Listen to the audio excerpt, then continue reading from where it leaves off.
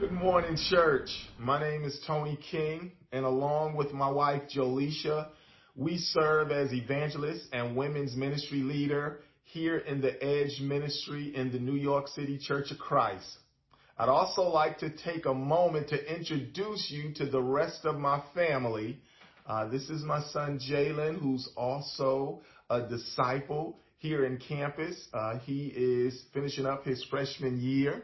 And my daughter Jada, who's a freshman in high school. And man, we are super excited to be here in New York. And I personally just wanted to thank the church for making us feel so welcome as we transition from the South. You know, transitioning from the South, we've had an opportunity to experience a lot of firsts, right? This was the first time my family experienced snow of this magnitude. This was the first time my family got an opportunity to see people just park in the streets, just get out of their cars and leave them, right? But we are so grateful and so thankful just for the love that we've received since being here. You know, and this morning, I'm extremely grateful to be able to be sharing God's word with us. As we continue in our Sunday sermon series, Jesus Said, I have the honor to talk about one thing that Jesus said that should change the way we think, act, and feel about ourselves going forward. That one thing that Jesus said was, you are worth more than many sparrows. If you would turn over to Matthew chapter 10, starting in verse 26, we'll pick up reading there as we see what Jesus says to us. In verse 26, scripture reads, "So do not be afraid of them, for there is nothing concealed that will not be disclosed, or hidden that will not be made known. What I tell you in the dark, speak in the daylight. What I whisper in your ear, proclaim from the roofs. Do not be afraid of those who kill the body, but cannot kill the soul. Rather, be afraid of the one who can destroy both soul and body in hell. Are not two sparrows sold for a penny? Yet not one of them will fall to the ground outside of your Father's care. And even the very hairs on your head are numbered. So do not be afraid. You are worth more than many sparrows." I love this passage because Jesus just reminds us of our worth. You know, that word worth or value, interchangeable. It can mean different things to different people. What's valuable to me may not be valuable to you. And I'm hoping that this morning, as we look at the things that's going to be valuable to God, they will be the same things that's valuable to us, right? I think about things that's been valuable to me in my life that people didn't think were so valuable.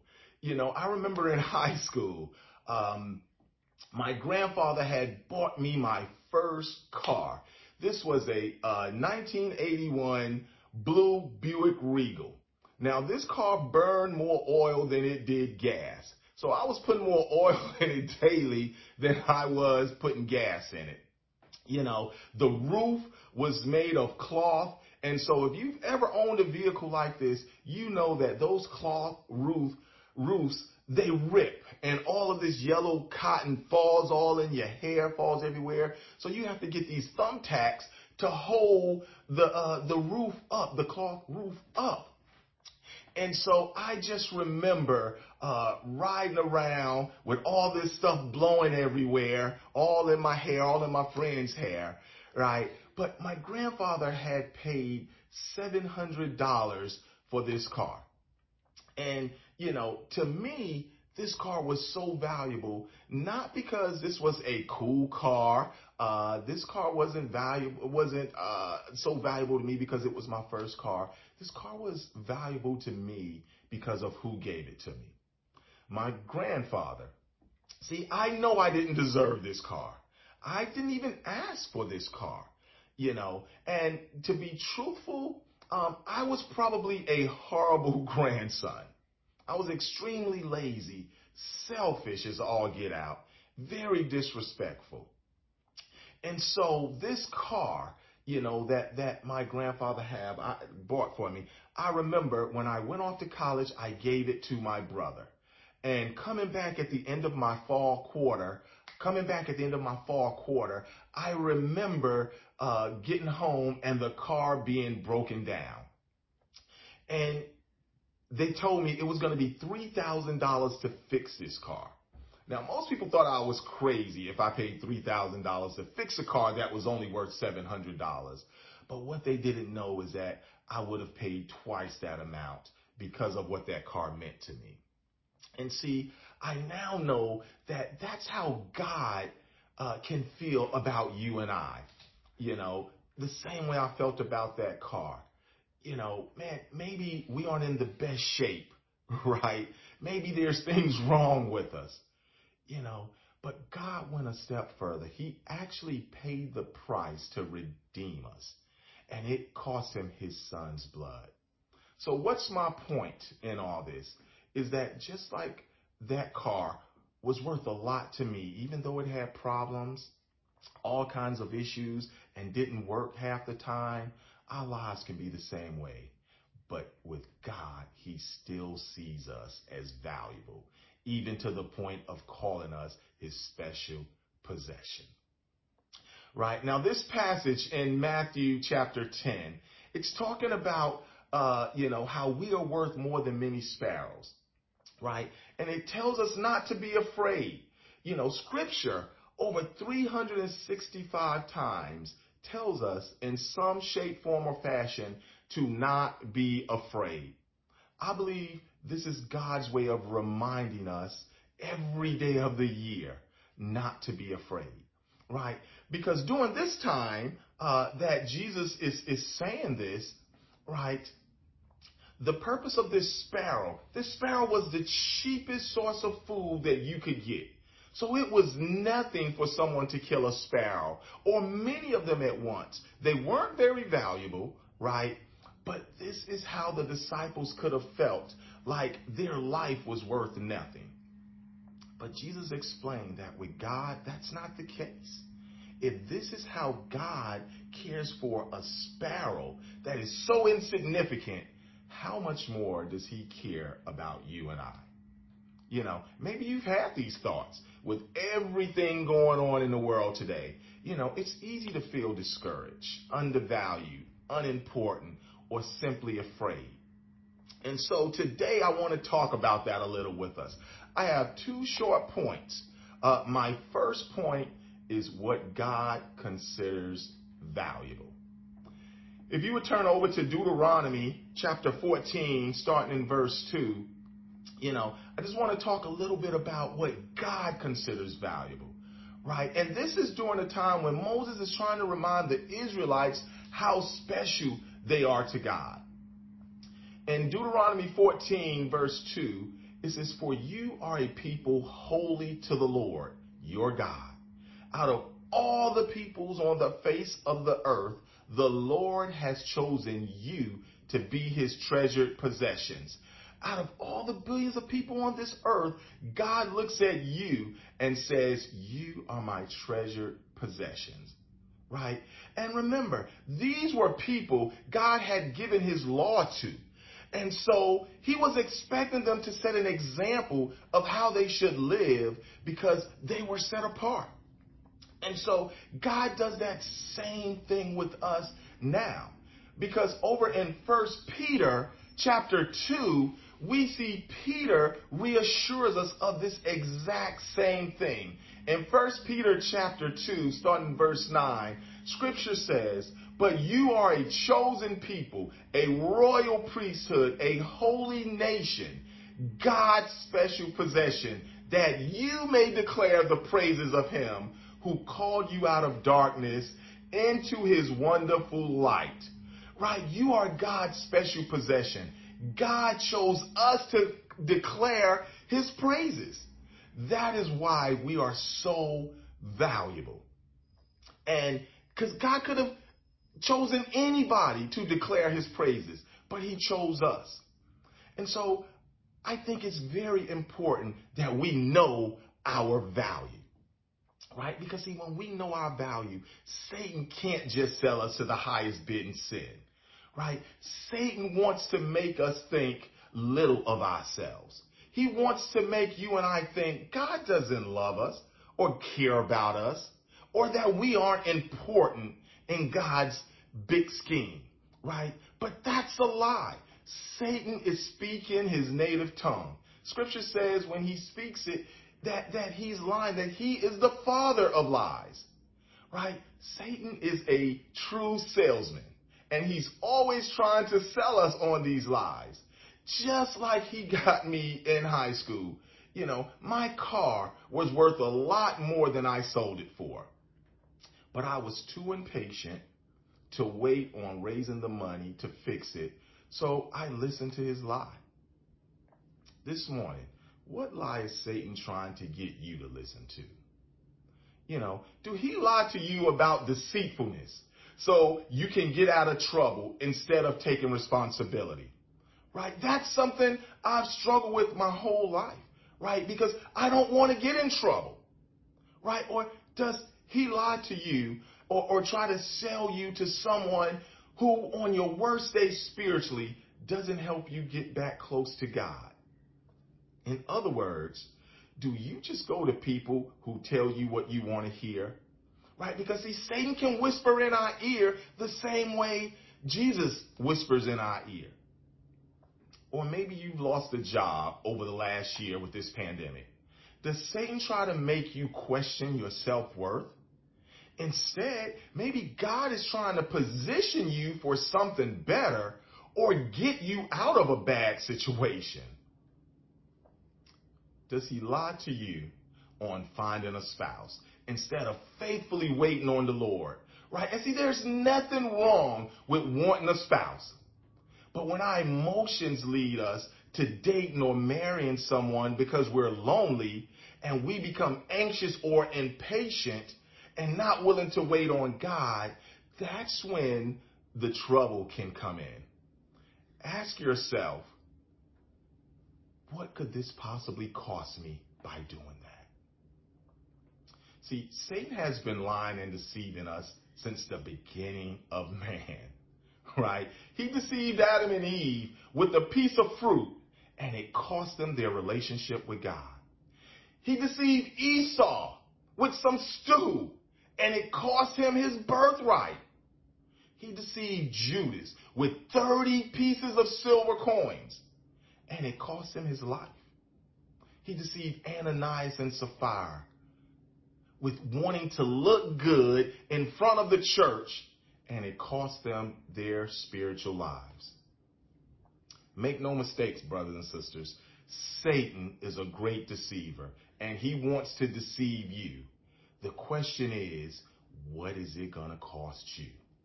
You know, in John 10, verse 10, scripture tells us that the thief comes only to steal and kill and destroy, right?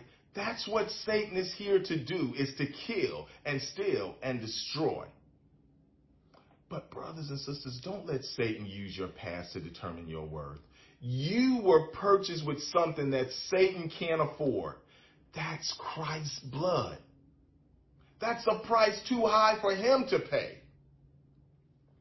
And if you are watching online, to all of our friends and our visitors, I want you to know this morning that God is trying to purchase you with the same blood because you too are valuable to him. Don't sell yourself cheap. Satan can't afford the price that God is willing to pay for you. Right? Over in John chapter 3, verse 16 and 17, the scripture reads, "For God so loved the world that he gave his one and only Son, that whoever believes in him shall not perish, but have eternal life. For God did not send his Son into the world to condemn it, but to save the world through him." This is the price that God was willing to pay for you so that you could be saved. Acts 17, verse 26 and 27. From one man he made all nations that they should inhabit the whole earth, and he marked out the appointed times in history and the boundaries of their lands. God did this so that they would seek him and perhaps reach out for him and find him, though he is not far from any one of us. I love this passage because it helps to remind me that God has chosen not only me, not only you, but God has also put people in our lives to help us in our relationships with him. God has put people in our lives to help us to figure out where we should live so that we can find God. God has put people in our lives to help us to see where we should work so that it can help us in our relationship with God. You've ever wondered why you moved across the street from a neighbor or a friend and they invite you over to their house and they talk to you about God? Maybe it's because this is God trying to get your attention. Or maybe you're at work and this person at work is always kind, is always giving. Maybe this is God trying to show you who he is through this person. Don't overlook what God is doing. My second point, what did Jesus say? Right? As we've been going through this series, Jesus said, it's been so cool to see all of the things that Jesus has said, right? And Jesus said some really cool things. And in verse 27, scripture says that what Jesus tells us is profound. It says, so do not be afraid of them, for there is nothing concealed that will not be disclosed or hidden that will not be made known. What I tell you in the dark, speak in the daylight. What is whispered in your ear, proclaim from the roofs. What did Jesus say to you? What has he been whispering in your ear? And whatever it is, do you believe the things he's telling you? Or are you listening to the lies of Satan? You know, church, I want you guys to dream with me for a second here, right? This will only take a second, right? I want you guys to think about one person, just one, right? I know many people may come to your mind, but just think about one person who you'd like to see become a Christian. Maybe it's a family member, a coworker, a neighbor, a long-lost friend whom you haven't seen in a while, right? What would happen if you prayed for them today, right? When service is over, you got down on your knees, you prayed for them today. Then you called them or you met with them and you shared your story with them of how you came to God. And then you invited them to church. Right? Maybe not everyone will respond favorably, but imagine the lives that would be changed from the ones who do. Wouldn't it be great to spend eternity with those people that you've been praying for? Right? How would your home look if that family member accepted Jesus? Every time the family got together, how would it look to have more relatives being disciples? How would your job look if your coworker or coworkers became disciples? It would make going to work so much more pleasurable, right? What about your neighborhood? How would that look as you walk with your family up and down the street and now your conversation isn't about the sports games or any of that stuff, but it's about God every time you run into them? I want to encourage us that this doesn't have to be a dream. We can start today proclaiming Jesus if you haven't already been doing so. To our campus and our teens. You know, when you listen to God, when God is whispering in your ear, man, make it your goal to tell as many people who will listen to you about Jesus. in school, on social media, everywhere you go. To our singles, man, share God with every coworker, every neighbor, every person you meet on public transportation, every family member you come in contact with. Now is the time. God has put these people in your life for such a time as this. Even if you haven't talked to them in years, now is the time to talk to them. And to our marrieds, start with your family proclaiming Jesus. Make it a point to share Christ in your home with your children, with your grandchildren. Share with your neighbors. Share in the grocery stores, at the bodegas, in the Home Depots, in the Lowe's, basically wherever you go. We need to be proclaiming God. See, don't buy Satan lies that people aren't open. Don't buy Satan lies that you can't find anyone to help become a Christian. Let's listen to what Jesus said. See, this can be scary, right? It's great when you hear messages like this on Sunday. And then Monday morning rolls around and you have to go into work. And that minister that was up there preaching, firing you up, and he's at home. And it's just you. Right? I think this is why Jesus reminds us so many times to do not be afraid. He says we shouldn't be afraid. And I just want to give us a couple of reasons, right? In Matthew 10, verse 19, Scripture says, do not worry about what to say or how to say it. At that time, you will be given what to say, right? Now, I don't know about you, but I can mess stuff up really quick, right? I can say the wrong things. But when we are proclaiming Jesus, the Scripture says in Matthew 10 that Jesus will give us what to say and how to say. He says, you will be given what to say, right? He also said that not to worry. He says, not one sparrow will fall to the ground outside of his care. He even knows the number of hairs on your head. I don't know about you, but man, this blows my mind because it lets me know that Jesus knows every intricacy about me. Like Jesus cares so much about me. If he's not going to let a single sparrow fall to the ground outside of his care, how much more is he going to take care of me? Brothers and sisters, as we are proclaiming Jesus, know that he is taking care of you.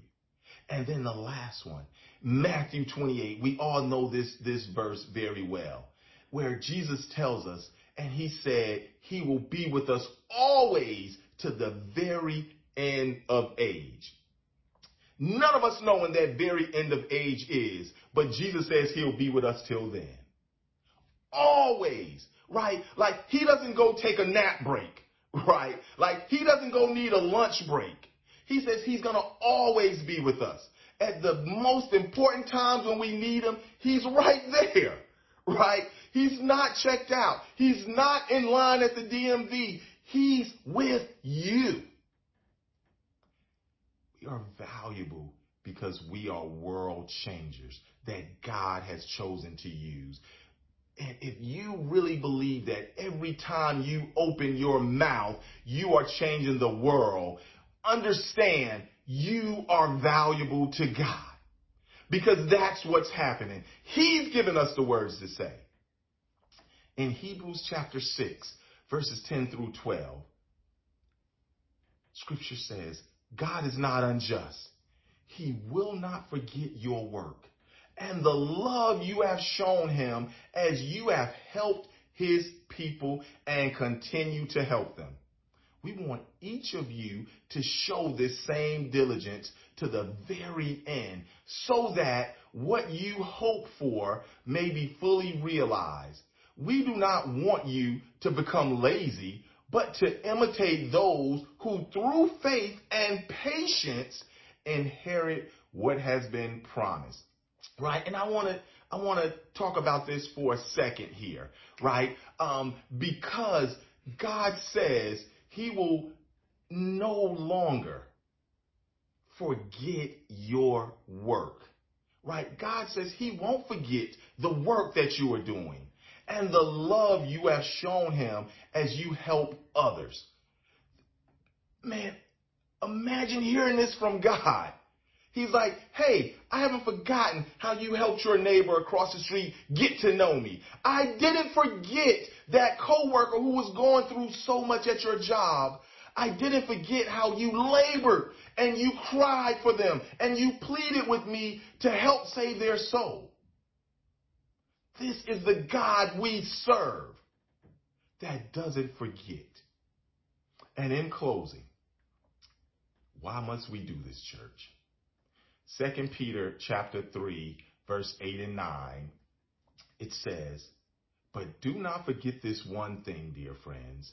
With the Lord, a day is like 1,000 years, and 1,000 years are like a day. The Lord is not slow in keeping his promise, as some understand slowness.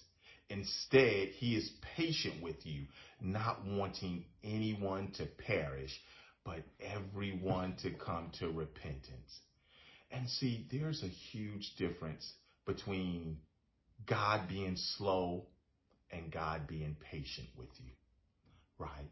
He says, don't confuse those two. He says, he is not slow. It says, he does not want anyone to perish, but he wants everyone to come to repentance. And so God doesn't work on our time. His time is completely different from ours. And so this morning, maybe you've been praying for your family for years. Maybe you've been praying for your coworkers for years, for your neighborhood for years. God said, you know what? Hey, that's okay. I am not slow, right? He says with him, he says a year is like a day is like 1,000 years. And 1,000 years is like a day. So we may go years, but to God, it's just a day. But to us, it may seem like eternity. God, why haven't you saved them? And God says, the Lord is not slow in keeping his promise, as some understand slowness. Instead, he is patient with you, not wanting anyone to perish. And so this morning, I pray that as we've heard some of the things God has said, church, that we listen and we put it into practice. You know, Jesus said, you are worth more than many sparrows. This morning, do you believe that? And if so, let's live our lives like we do. Don't believe Satan's lies any longer, because the truth really is, you are worth more than many sparrows. To God be the glory. Father, thank you so much for the way you love us and believe in us. Father, for the way that you gave up your son. You allow him to shed blood and be beaten, Father, for our sins. God, that we may one day have a relationship with you. God, right now, as we get ready to take communion, God, we thank you for the body that was broken. God, for the bread that represents his body this morning. God, for the juice that represents his blood. God, as we take this, God, help us to remember, God, the broken body that was presented to you for our sins. Father, we love you so much. We thank you for this time. We give you all the honor, all the glory, and all the praise, and pray all these things in your holy and precious Son, Jesus Christ's name.